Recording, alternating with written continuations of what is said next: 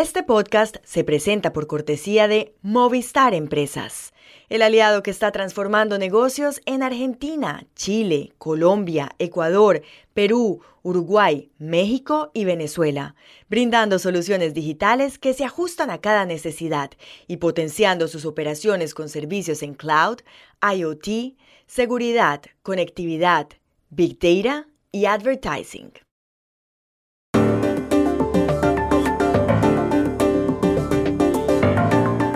En Washington crece la expectativa ante la posible imputación a Donald Trump por haber tratado de cambiar el resultado electoral de 2020. Si eso pasa, ¿a qué debemos prestarle atención? En España, varios medios de prensa afirman que quien podrá formar gobierno es el actual presidente Pedro Sánchez, pero que dependería de un prófugo, Carles Puigdemont. ¿Será verdad? En Israel aumentan las voces según las cuales la ley que impide a la Corte anular decisiones del gobierno es el final de la democracia en ese país. ¿Es válida esa teoría? Hola, bienvenidos a Y esto no es todo, el podcast del Georgetown Americas Institute de la Universidad de Georgetown en Washington, D.C. Soy Juan Carlos Iragorri, desde Madrid. Soy Paz Rodríguez Niel, desde Buenos Aires. Soy Jorge Espinosa, desde Bogotá.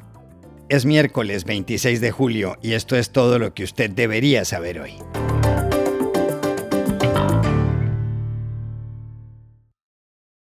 En Washington crece la expectativa ante la posibilidad de que el Departamento de Justicia acuse al expresidente de Estados Unidos, Donald Trump, de delitos relacionados con las elecciones de 2020. La imputación estaría relacionada, primero, con los supuestos intentos de Trump de cambiar el resultado de los comicios del 3 de noviembre de ese año, en los que fue derrotado por el actual presidente, Joe Biden.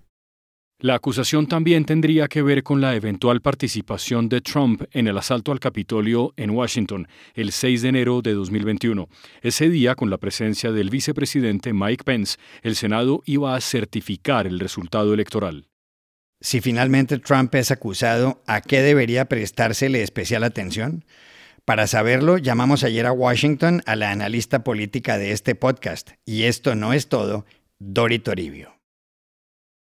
Sí, Juan Carlos, aquí todo Washington está pendiente de si Trump es imputado nuevamente y hay que prestarle atención porque este es el caso más grave que enfrenta el expresidente, un caso que está a cargo del fiscal independiente Jack Smith en el Departamento de Justicia. La semana pasada, Trump anunció que había sido notificado de que era objeto de la investigación de Smith y esto aquí suele significar que podría haber una acusación muy pronto. Hasta ahora se sabe poco acerca de esta investigación, que recordemos es muy amplia. Abarca no solo lo ocurrido el 6 de enero de 2021 y el papel de Trump en el asalto al corazón legislativo de la capital estadounidense, sino también los supuestos esfuerzos del gobierno de Trump durante las semanas previas al asalto para bloquear y revocar los resultados de las elecciones presidenciales de 2020. Lo más importante aquí ahora es de qué se podría exactamente acusar a Trump. Y entre los posibles cargos de los que se habla aquí en Washington están el delito de conspiración para cometer fraude contra Estados Unidos y la obstrucción de un procedimiento oficial del gobierno, porque el ataque al Capitolio pretendía detener la certificación de los resultados electorales que tenía que votar el Senado aquel día.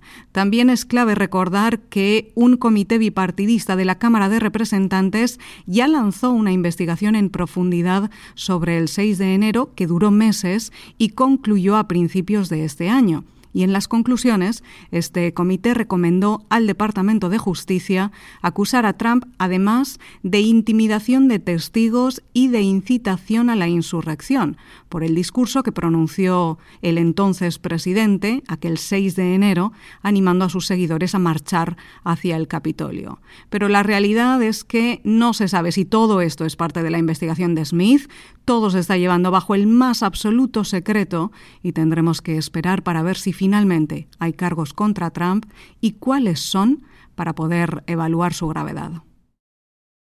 De ser imputado Donald Trump, esa acusación se agregaría a otras que pesan ya contra el expresidente. También le pedimos ayer a Dori que nos explicara el asunto.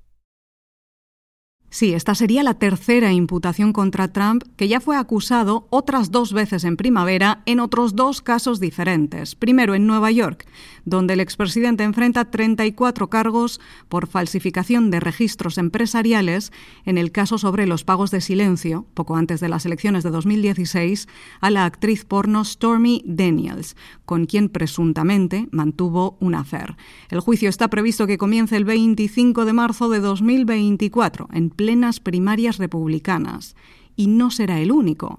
Poco después, el 20 de mayo, se espera que arranque en Florida el juicio contra Trump por el caso de los documentos clasificados, en el que el expresidente fue acusado en junio de 37 cargos penales que incluyen una treintena de violaciones de la ley de espionaje por la retención deliberada de información de seguridad nacional, además de cargos por falso testimonio y por conspiración para obstruir a la justicia. Es decir, Trump está acusado de llevarse cientos de documentos delicados de la Casa Blanca a su residencia de Mar-a-Lago, en Florida, de negarse a devolverlos cuando el gobierno de Estados Unidos se los pidió una y otra vez y de mentir sobre ello a la justicia.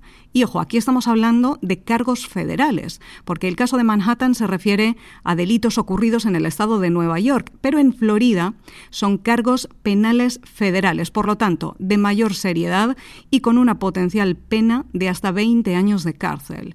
Y un dato más, en Miami, la jueza a cargo de este caso es Aileen Cannon, nacida en Cali, Colombia, en 1981 y nombrada por Trump en 2020. Ahora, la estrategia general de los abogados del expresidente es intentar retrasar estos juicios todo lo posible hasta después de las elecciones presidenciales de noviembre de 2024, porque Trump asegura que todo esto es una caza de brujas para frenar su vuelta a la Casa Blanca.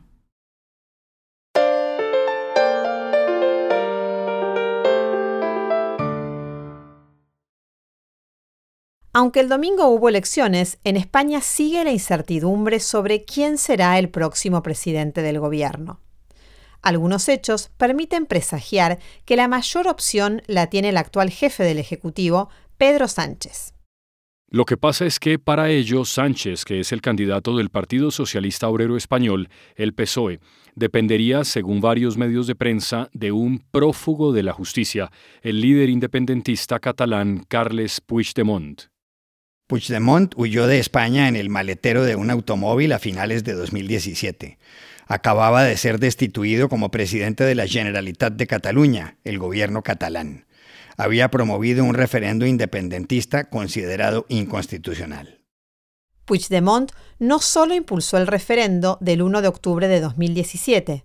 El día 27 de aquel mes leyó una declaración unilateral de independencia de esa comunidad autónoma de España. Buscado por los delitos de rebelión y malversación, vive en Bélgica. En las elecciones del domingo pasado, el partido con más votos fue el Partido Popular, el PP, encabezado por el líder conservador Alberto Núñez Feijóo. La pregunta ahora es qué ocurrirá con Núñez Feijóo a mediados de agosto. El asunto es que en ese momento se debe constituir el nuevo Congreso de los Diputados aquí en Madrid.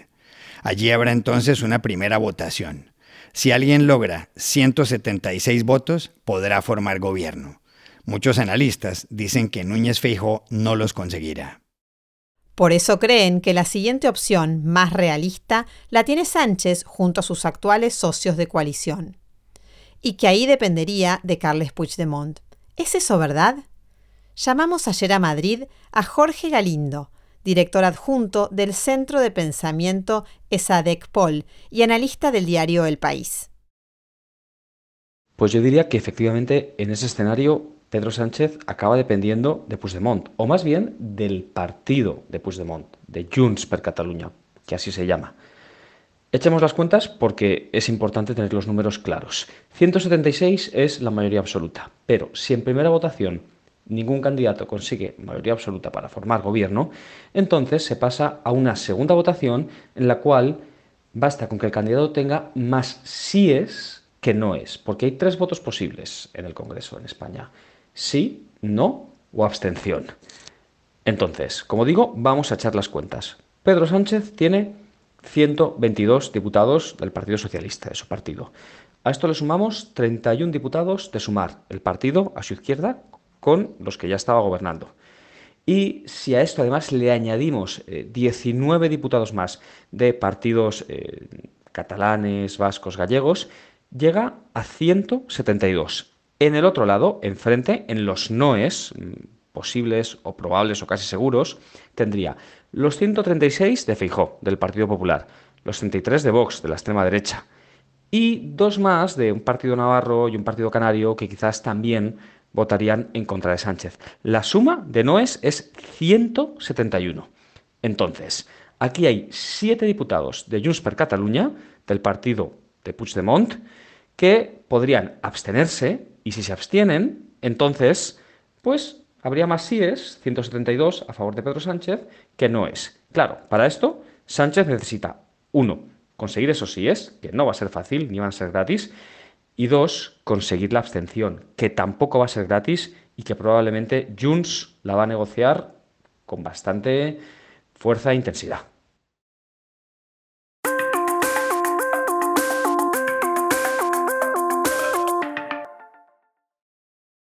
Este podcast se presenta por cortesía de Bancolombia y de su proyecto Orígenes.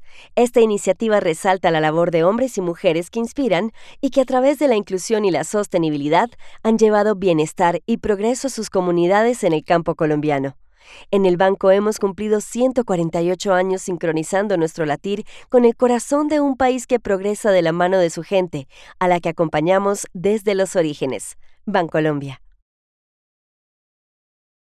La aprobación el lunes en Israel de una ley que prohíbe a la Corte Suprema anular decisiones del gobierno que considere no razonables ha generado una ola de protestas como nunca antes en ese país. La ley fue aprobada con los 64 votos de la coalición del gobierno del primer ministro conservador Benjamín Netanyahu, que está investigado por corrupción. Los demás diputados de la Knesset, el Parlamento, que son minoría, abandonaron el recinto. Desde enero, cuando se conoció la iniciativa de Netanyahu y de su ministro de Justicia, Yariv Levin, miles de israelíes han marchado en las calles para criticarla. 10.000 reservistas, por ejemplo, han dicho que no se presentarían si los llaman a combatir. La Asociación Médica de Israel decretó ayer una huelga de 24 horas, al igual que el principal sindicato, y los bancos y las gasolineras y los 150 ejecutivos del denominado Foro de Negocios de Israel. El jueves pasado, en el diario británico Financial Times, el historiador Yuval Noah Harari, autor de Sapiens y uno de los principales intelectuales de Israel, escribió que la reforma ataca el corazón de la democracia, el sistema de pesos y contrapesos. No son pocas las voces que califican la ley como el final de la democracia en Israel, pues el gobierno no tendría controles. ¿Pero lo es realmente? Para entenderlo, hablamos ayer en Jerusalén con la experimentada periodista Jana Beris.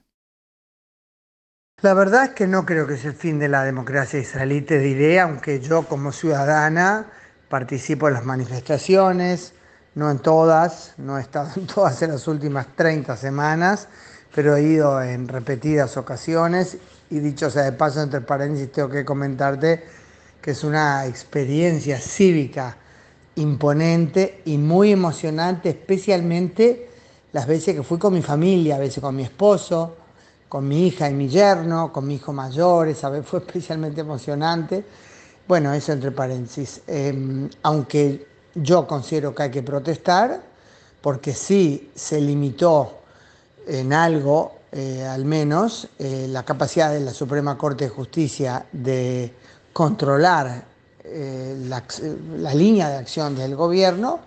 Eso no quiere decir que sea el fin de la democracia. Ahora, ¿por qué digo hay que seguir protestando? Y sin duda eso sucederá, porque la gran pregunta es si esto acaso fue un hecho aislado, no parecería, o como dicen varios ministros de la coalición, solo la primera porción. Su ambición es algo mucho más amplio. Recordemos que cuando se presentó el plan de reforma judicial, que recordemos nuevamente digo, sus opositores dijeron enseguida, esto no es una reforma judicial que suena muy bien, y hay reformas que hacer, sin duda, cosas a corregir, sino una revolución que apunta a cambiar la base del Estado de Derecho de Israel. Esa la discusión inclusive sobre la semántica, ¿no? Era mucho más ambicioso. Fue por las protestas que esto se, digamos, frenó un poco y que ahora van por partes, pero no parece que alguien diga oficialmente, con esto ya está todo. Ese es el gran peligro, aunque no signifique que lo que se votó ahora sea el fin de la democracia, pero además la democracia está muy arraigada en la sociedad israelí, que es sumamente discutidora, y ver lo que está pasando aquí, que no tienen precedentes en el mundo libre. 30 semanas consecutivas que la gente, aquellos que están en contra, salen a la calle. Es muy fuerte, se ve adultos, gente.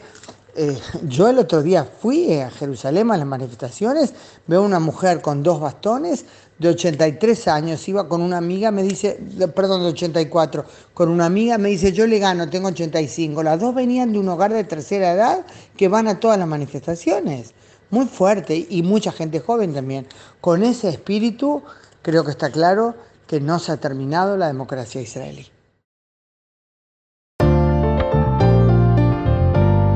Y estas son otras cosas que usted también debería saber hoy. En el Ecuador, el presidente Guillermo Lasso decretó ayer el estado de excepción por grave conmoción interna en los centros de reclusión. La medida, vigente por 60 días, se adoptó tras la muerte de 6 reclusos en una penitenciaría en la provincia de Guayas. Lasso también decretó medidas extraordinarias en otras zonas del país tras el asesinato el domingo del alcalde de la ciudad costera de Manta, Agustín Intriago. El ministro de Relaciones Exteriores de la China, Qin Gang, fue destituido de forma fulminante en las últimas horas. Las autoridades argumentaron problemas de salud. El alto funcionario de 57 años y quien ocupó la embajada en Washington era cercano al presidente Xi Jinping y desapareció misteriosamente de la escena pública hace un mes. Ni siquiera se le vio en Pekín durante la visita de importantes diplomáticos estadounidenses. Pocos días después de haber empezado en Australia y Nueva Zelanda, el Mundial de Fútbol Femenino ha batido los récords de entradas vendidas. El lunes superó el 1,5 millones. El Mundial de Canadá de 2015 tenía la mayor marca hasta ahora, con 1,350,000 boletas. El promedio de espectadores por juego es de 30,000. En el Reino Unido, el partido que su selección disputó el sábado con la de Haití fue visto por 4,200,000 televidentes. Y aquí termina el episodio de hoy de Y esto no es todo, donde siempre habrá más. En la producción estuvo John F. Burnett. Y pueden suscribirse a este podcast en nuestro sitio web yestonoestodo.georgetown.edu y seguirnos en nuestras cuentas de Twitter y de Instagram, @yestonoestodo. Chao, hasta la próxima.